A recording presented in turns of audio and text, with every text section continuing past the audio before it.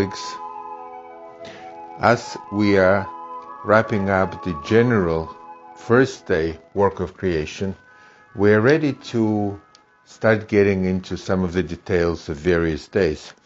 But before that, I'd like to spend a little time on the question of where did it go? Now, what is it? What I mean by that is that we learned that on the first day there was the Spirit of God fluttering over the waters, and we never learned that it went anywhere away. For as far as we know, it is still there.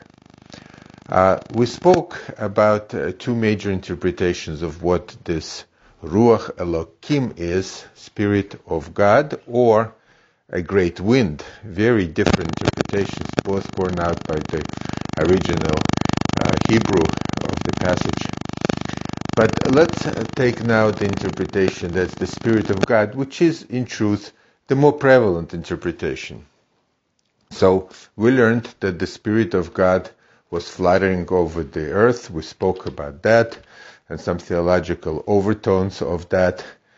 But as the world got more complex, as new things got created, as it expanded, it appears that the Spirit of God was still there, right in the middle of things. So how are we to understand that? I will begin with pointing out that in the ancient world, everything was to some degree conscious and volitional. Things happened because they had some kind of a will. These things included animate objects, such as animals, and inanimate objects, not only water and earth. The earth brought out the fruit, right?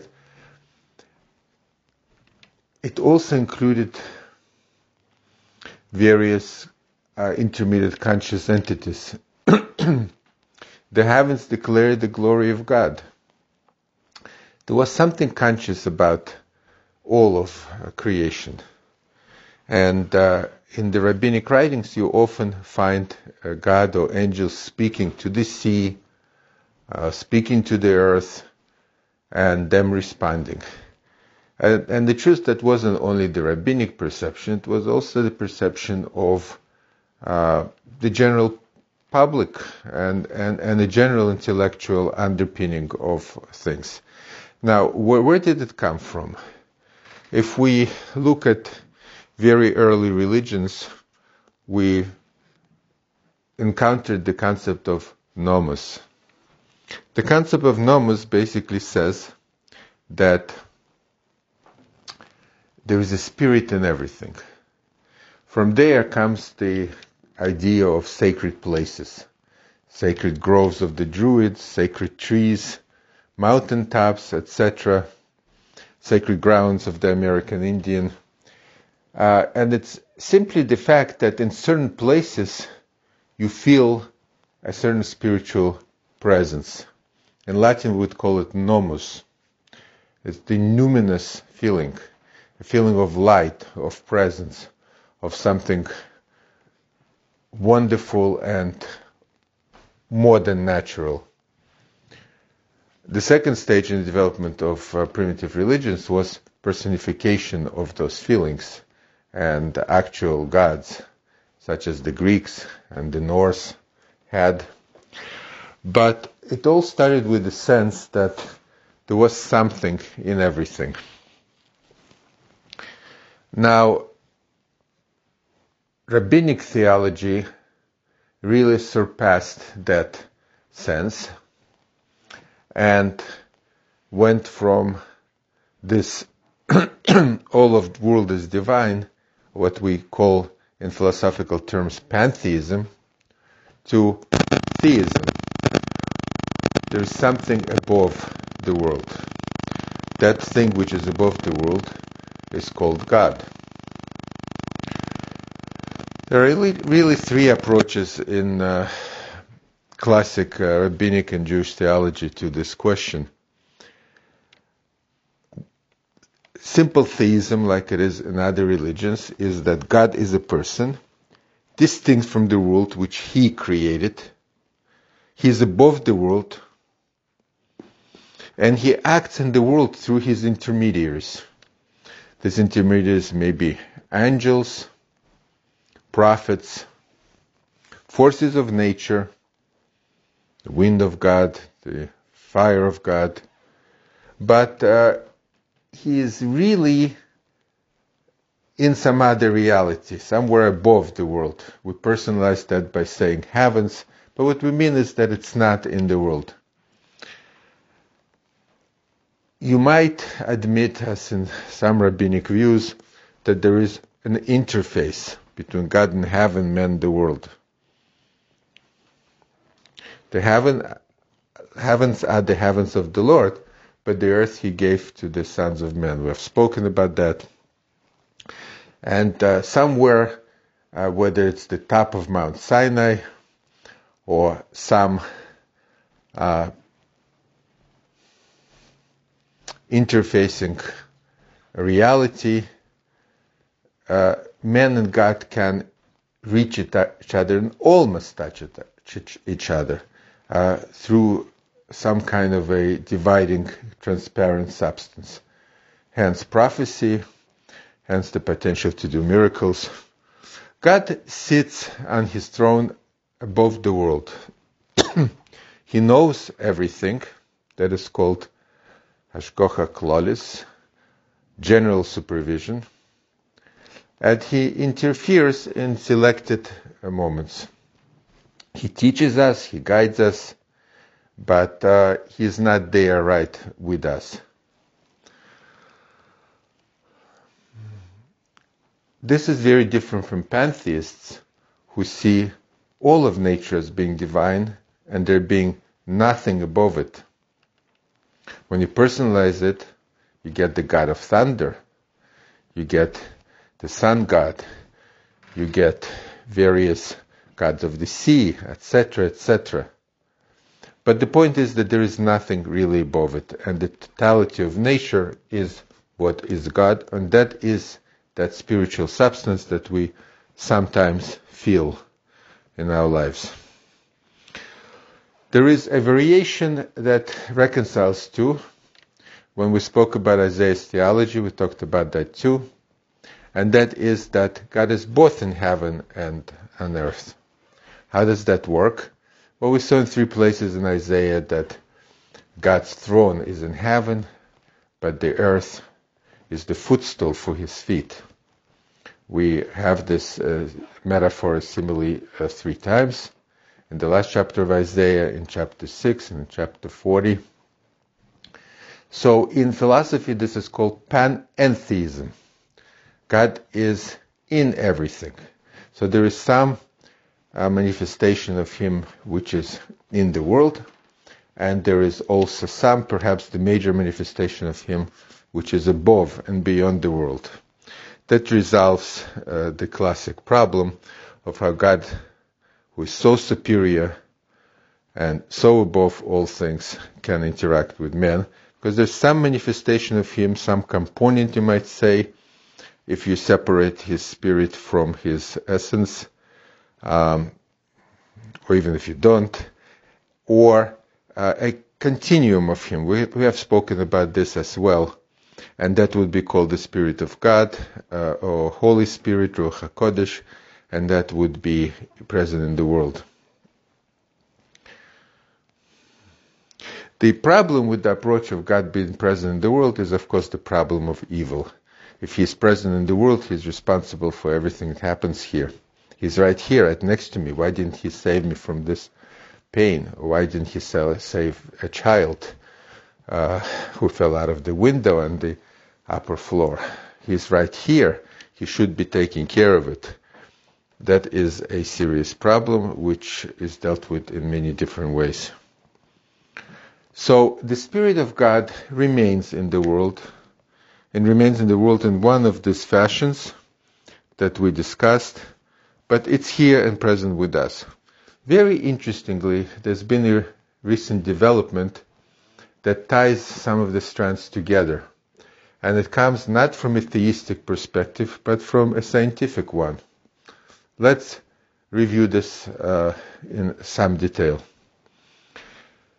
Just like in the world we sense that there is something apart and within the world, something we sometimes call the spiritual, and there is the physical and the material, the same way there is something in man that is exactly the same. There is our physical bodies and their drives, our senses with which we can feel and identify and know things, and there is something else. Sometimes in philosophy you would express it by saying, I am my body, I am not just my body. Just like in the world, you can take one of three options. You can say that there is nothing but the physical, and this spiritual sense that we have is an illusion. You can say the opposite.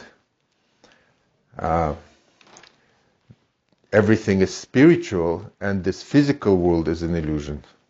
First one would be called materialism or dialectical materialism, and the second would be called idealism. Or you can take the path of dualism. There are two realities. There's the physical and there's spiritual, so-called Cartesian approach. Descartes famously thought that there is one place in the body where the soul and the body interact, and that is the pineal gland, which is in the brain, right in the midline. He thought that that's where the interaction takes place. But this kind of dualism really mirrors the same thing we feel and cognize about the world, which is that there seems to be a spiritual reality within it, and there seems to be a physical reality within it. The Spirit of God had never left.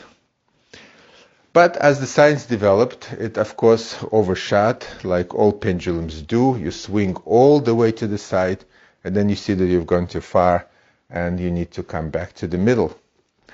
So a concept called panpsychism was recently developed and is creating a lot of interest and attention and a lot of discussion. I want to emphasize that it's not inherently a religious concept, and how and in which ways it is compatible with religious outlook or theism is in itself a subject of major discussions. But it comes to the existence of that something else in a different way and from a different direction. What basically it does, it says, well, we have a lot of science now. We can describe scientifically and mathematically, as Galileo said, mathematics is the language of science. We can describe reality in those terms, but it doesn't feel right.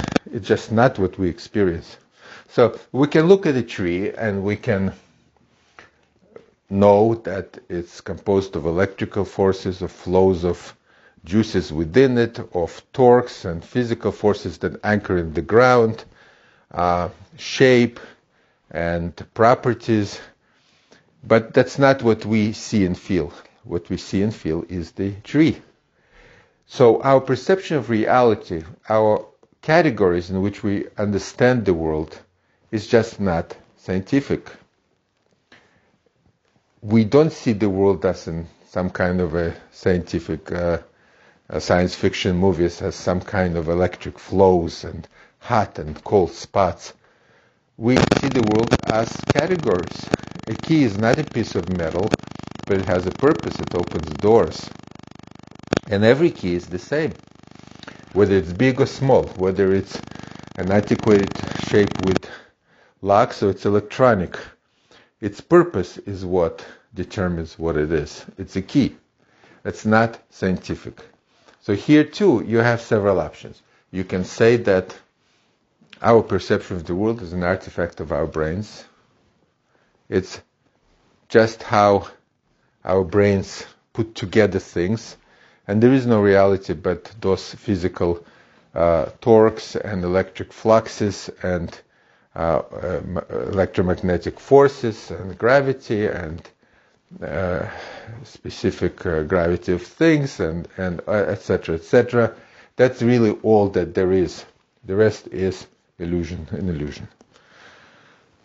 We can take a different tack and say that consciousness is actually the undergirding basis of the world. Let me explain what consciousness is.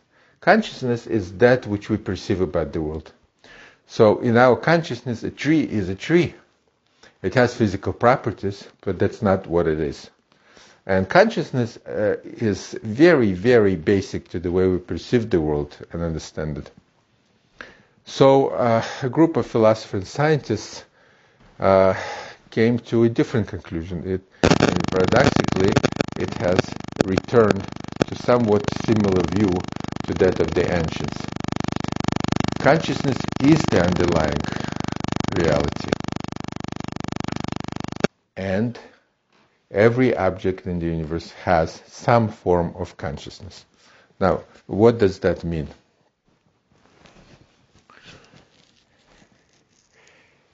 You can relate it to information processing. A rock is there as a piece of a pattern. It holds something down, it holds something up, it occupies space. That is what it is, just like the key opens doors. And as such, it is aware of itself in some kind of a conscious way. Of course, not like a human is aware of things, not even as an animal in a more limited way may be aware, but it is aware. Every item in the universe shares some kind of a consciousness. And actually that's what begins to explain the laws of nature as well.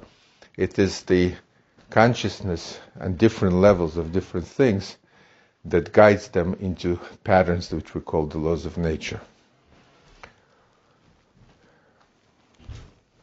In Kabbalistic views, you can take this even a step further and enunciate a paradox.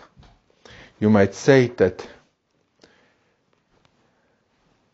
the less developed a thing is, the more it is conscious of the existence of God. In other words, human beings, because of our ability to choose, because of our superior intellectual qualities, we can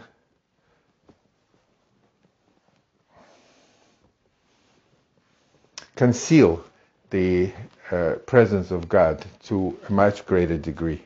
Animals can be aware of things, like Balaam's talking donkey can be aware of things that humans cannot see, because they're not as conceited through their intellectual superiority as to cover up and not admit obvious divine presence in the world.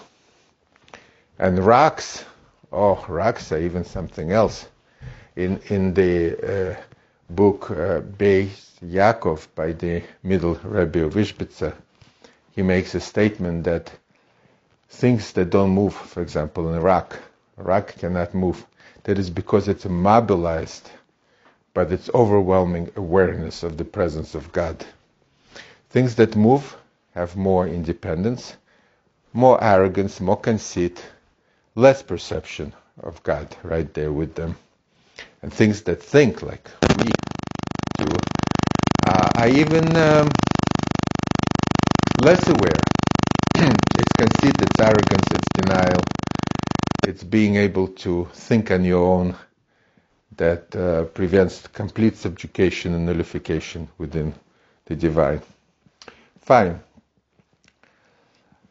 As I said, panpsychism is not inherently religious, but it is certainly, to me, appears to be very compatible, and it is a scientific discussion. So that's its advantage. It doesn't come from the past, it comes from the present.